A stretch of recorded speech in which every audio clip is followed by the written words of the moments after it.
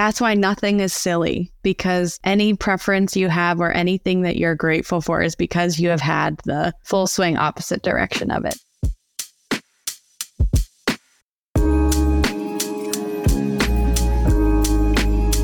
Welcome to Therapy is My Therapy, a podcast where licensed counselor Olivia and unlicensed client Tanya delve deep into real and raw conversations in order to demystify what really happens in that 50-minute hour. Heads up, this podcast contains strong language and sensitive topics related to mental health. Today, we discuss how the seemingly irrelevant things that come up in therapy can actually hold a lot of information. Also, I just wanted to give a heads up that this episode has less than ideal audio quality due to echo and construction noise. Thanks for listening and enjoy the episode. I remember the first time I started trusting my therapist and being like, okay, she's probably onto something here. I had a bad role in jiu-jitsu. So someone who is emotionally chinny, whenever I do feel like the other person doesn't have my safety in consideration and I don't have the skills to, defend myself or get out or, because I was a white belt at the time, I dissociate. And then a few days later, all those feelings of like terror and upset kind of defrost and they come up. And I remember having a full-on meltdown, like kind of a PTSD flashback. And I do mean PTSD flashback in like a very literal sense. My body just felt immediately transported back to that moment. And not just back to that moment, but back to like when I was 8 or 9 and my mom was just beating the tar out of me, right? I felt the same sensations as a helpless kid. And like you said, like my body would just shrink up and I'd be tense and ready to brace for impact. And she guided me through it. And I can't remember how, because I was, preoccupied with melting down. And I was just wondering for you personally, like what sort of tactics or things you employ to kind of get that person back in the here and now? Yeah, and that's a really good question. And I think it depends on the situation. Obviously, there's not a one size fits all. But especially when it's something that is triggered by a childhood traumatic experience, I like to do a lot of inner child work and say, okay, so you're feeling like this 9-year-old version of yourself. Can you picture her? What is she doing right now? And it's, she's cowering in the room against the wall and she's afraid she's going to get hit or whatever it is that you're experiencing and remembering. And okay, what does she need from you, right? Like, what did she need then? What did she wish she would have gotten? And usually the immediate response is, well, she's not going to trust me because she doesn't trust adults, rightfully so. And it's, okay, well, what do you think you could do to make her trust you? And it's, well, I can sit with her and give her enough distance that she doesn't feel trapped or she doesn't feel forced. And then it's, okay, let's kind of visualize you just sitting with this younger version of yourself and seeing what comes up of, do you feel like your body is relaxing a little bit? Do you feel like this version of yourself is allowing you to get a little bit closer? Are they going to let you talk to them? What do you think you could say? Like kind of walking through that process of reparenting and allowing yourself to sit with that part of yourself that's feeling scared. Because I think a lot of the times when we have those experiences, there's so much shame and there's a lot of anger of, why are you doing this to me? I'm just trying to do jiu-jitsu. I'm trying to live my life. Why can't you just get over it? Like we get so angry at the parts of ourselves that aren't healed yet that we then exile them. And with that, the connection to our body and our feelings and everything else. So a lot of the work I try to do is, okay, let's bring her back into the room. And how can we show compassion towards the part of ourselves that is kind of getting scapegoated into being the villain when really she just doesn't want to get hit again. Right. Yeah. And I mean, I'm trying to think back about, that instance. And I think that was pretty close to what happened. And I think that was the moment, one of those few moments where I realized what a disconnected relationship I had with my body. I think in that moment, plus I was, going full limbic, but like, I was just like, what are you talking about? What do you mean? What I don't understand. Like she could have been just speaking German to me. And I'm like, I don't understand what purpose this serves. But I was like, all right, I'll entertain this lady's weird game that she's playing. And I'm like, but what I really remarked about over therapy is not just what emotions come up, but what emotions don't come up, in the sense of like in that moment, I felt a block, like a wall that I just hit. I'm like, we don't look at that inner child. We don't look at her. She's gone. We don't want anything to do with her. She's dead and gone and buried. And it was hard. I think people don't realize that there shouldn't be shame attached to that. Like, I was pissed about like, I should be over this. And that's a statement that I'm sure you've heard. And if you want to talk about why we're not over it, because it has to do with the body, it has to do with the brain and the connection between the two, right? Yeah. I mean, like we talked about last time, the body keeps the score. They talk about the study they did where they connected people who had experienced trauma to, all the brainy stuff and looking at their brain waves and, all the sciencey things. And I believe they had them write, like ahead of time, they had them write a narrative of the trauma that had happened to them. And then they had them read it while they're connected to all the stuff. And what they found was that when you've experienced trauma and you have PTSD and you remember the event, your brain is responding as if it's happening in real time. It's not responding as if it's a memory. So when your body clenches or you experience any of the somatic symptoms, it's not, oh, this is a bad memory. It's no, your body thinks it's in danger right now. It's releasing cortisol as if it's in danger, and it's absolutely responding as though you are in total survival mode. So now nothing in your body is going to function properly, and you're not going to sleep as well. You're going to probably start holding on to weight because your body doesn't think it is safe to let go. Your heart rate's going to go up, blood pressure is going to go up, and everything else is going to shut down. And you're going to be stuck in the fight or flight mode. And so that's why it matters and why we can't just get over it, because it's not over. In our brain, it's still happening. So for me, a lot of the sessions will be, I bring up this one point and then we kind of just free associate or trace it back. And oftentimes I'll find like, oh, this feeling, like I somehow am immediately transported. Like this one instance where grade 8, I wanted to hug this guy and he just said, get away from me. And, he had his reasons, but like you said, children I don't understand. I just think I default to what I've been taught is, oh, I'm bad and I'm unwanted and I'm unlovable. And I just remember going through that and crying and kind of, I kind of feel like she's like lancing a boil, so to speak. Like she just kind of like open that up. It's gross. That's Dr. Pimple Popper, but like it's gnarly and all this comes out. Yeah. And it's, I mean, that's a really good analogy for what it's like though. It's real, like healing is really gross. It feels really like cringy and like yucky. I think those words are more accurate than bigger fancy words of like, it's really hard to like sit in things that were embarrassing or shameful or sad.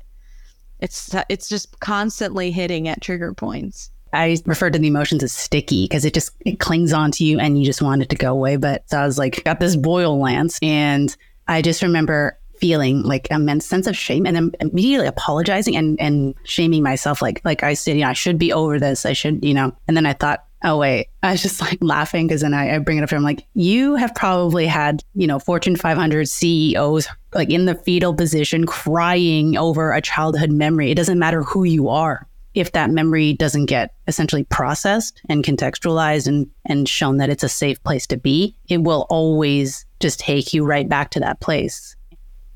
Every time my therapist would start, I would do the social niceties of like, hi, how are you? How's the weather? How's your cat?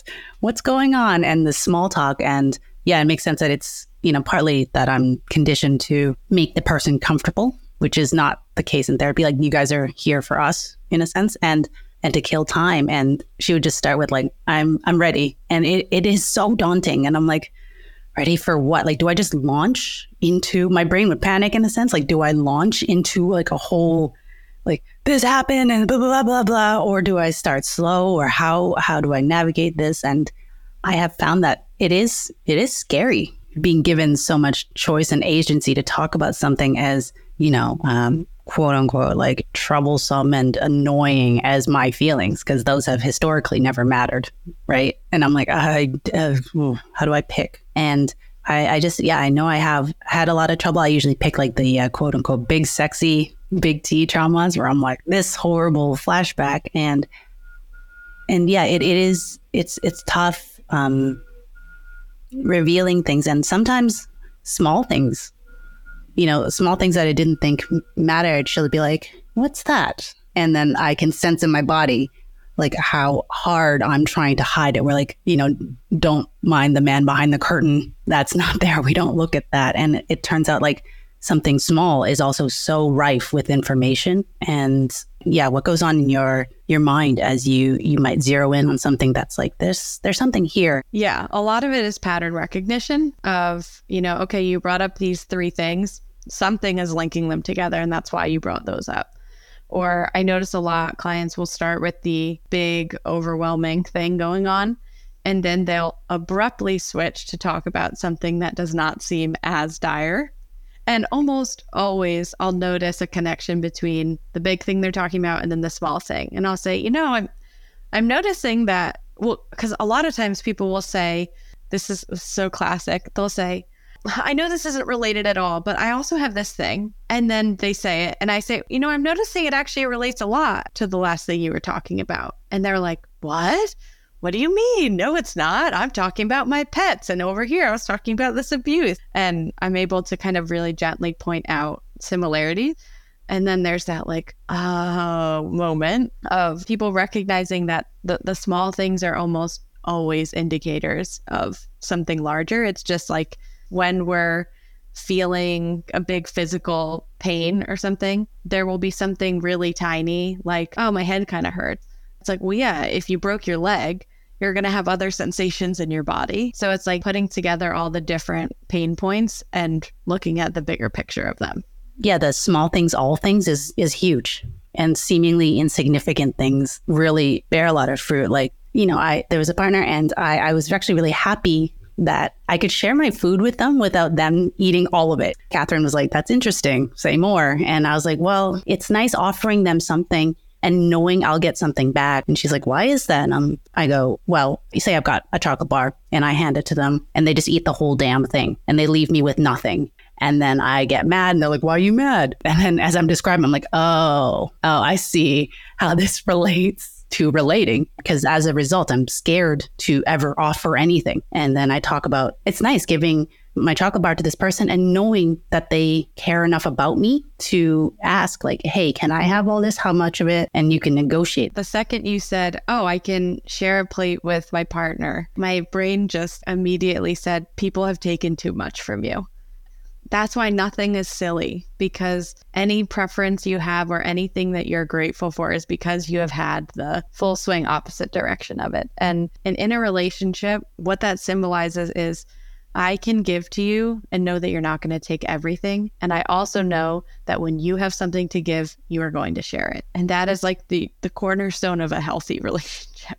So things that seem tiny are usually just indicators of a larger pattern. Yeah, and most people don't know that about therapy. They only think to go to therapy when something's gone wrong. I went to therapy because with my partner at the time, I was literally afraid to be in the room with him. And he didn't do anything to me. He's a lovely, wonderful person, but I'm like on edge. My body was like, get away. And so I went for that and, the childhood trauma. And eventually, in a sense, I ran out of trauma. And I was like, do we stop? Like, I don't know. Do we continue?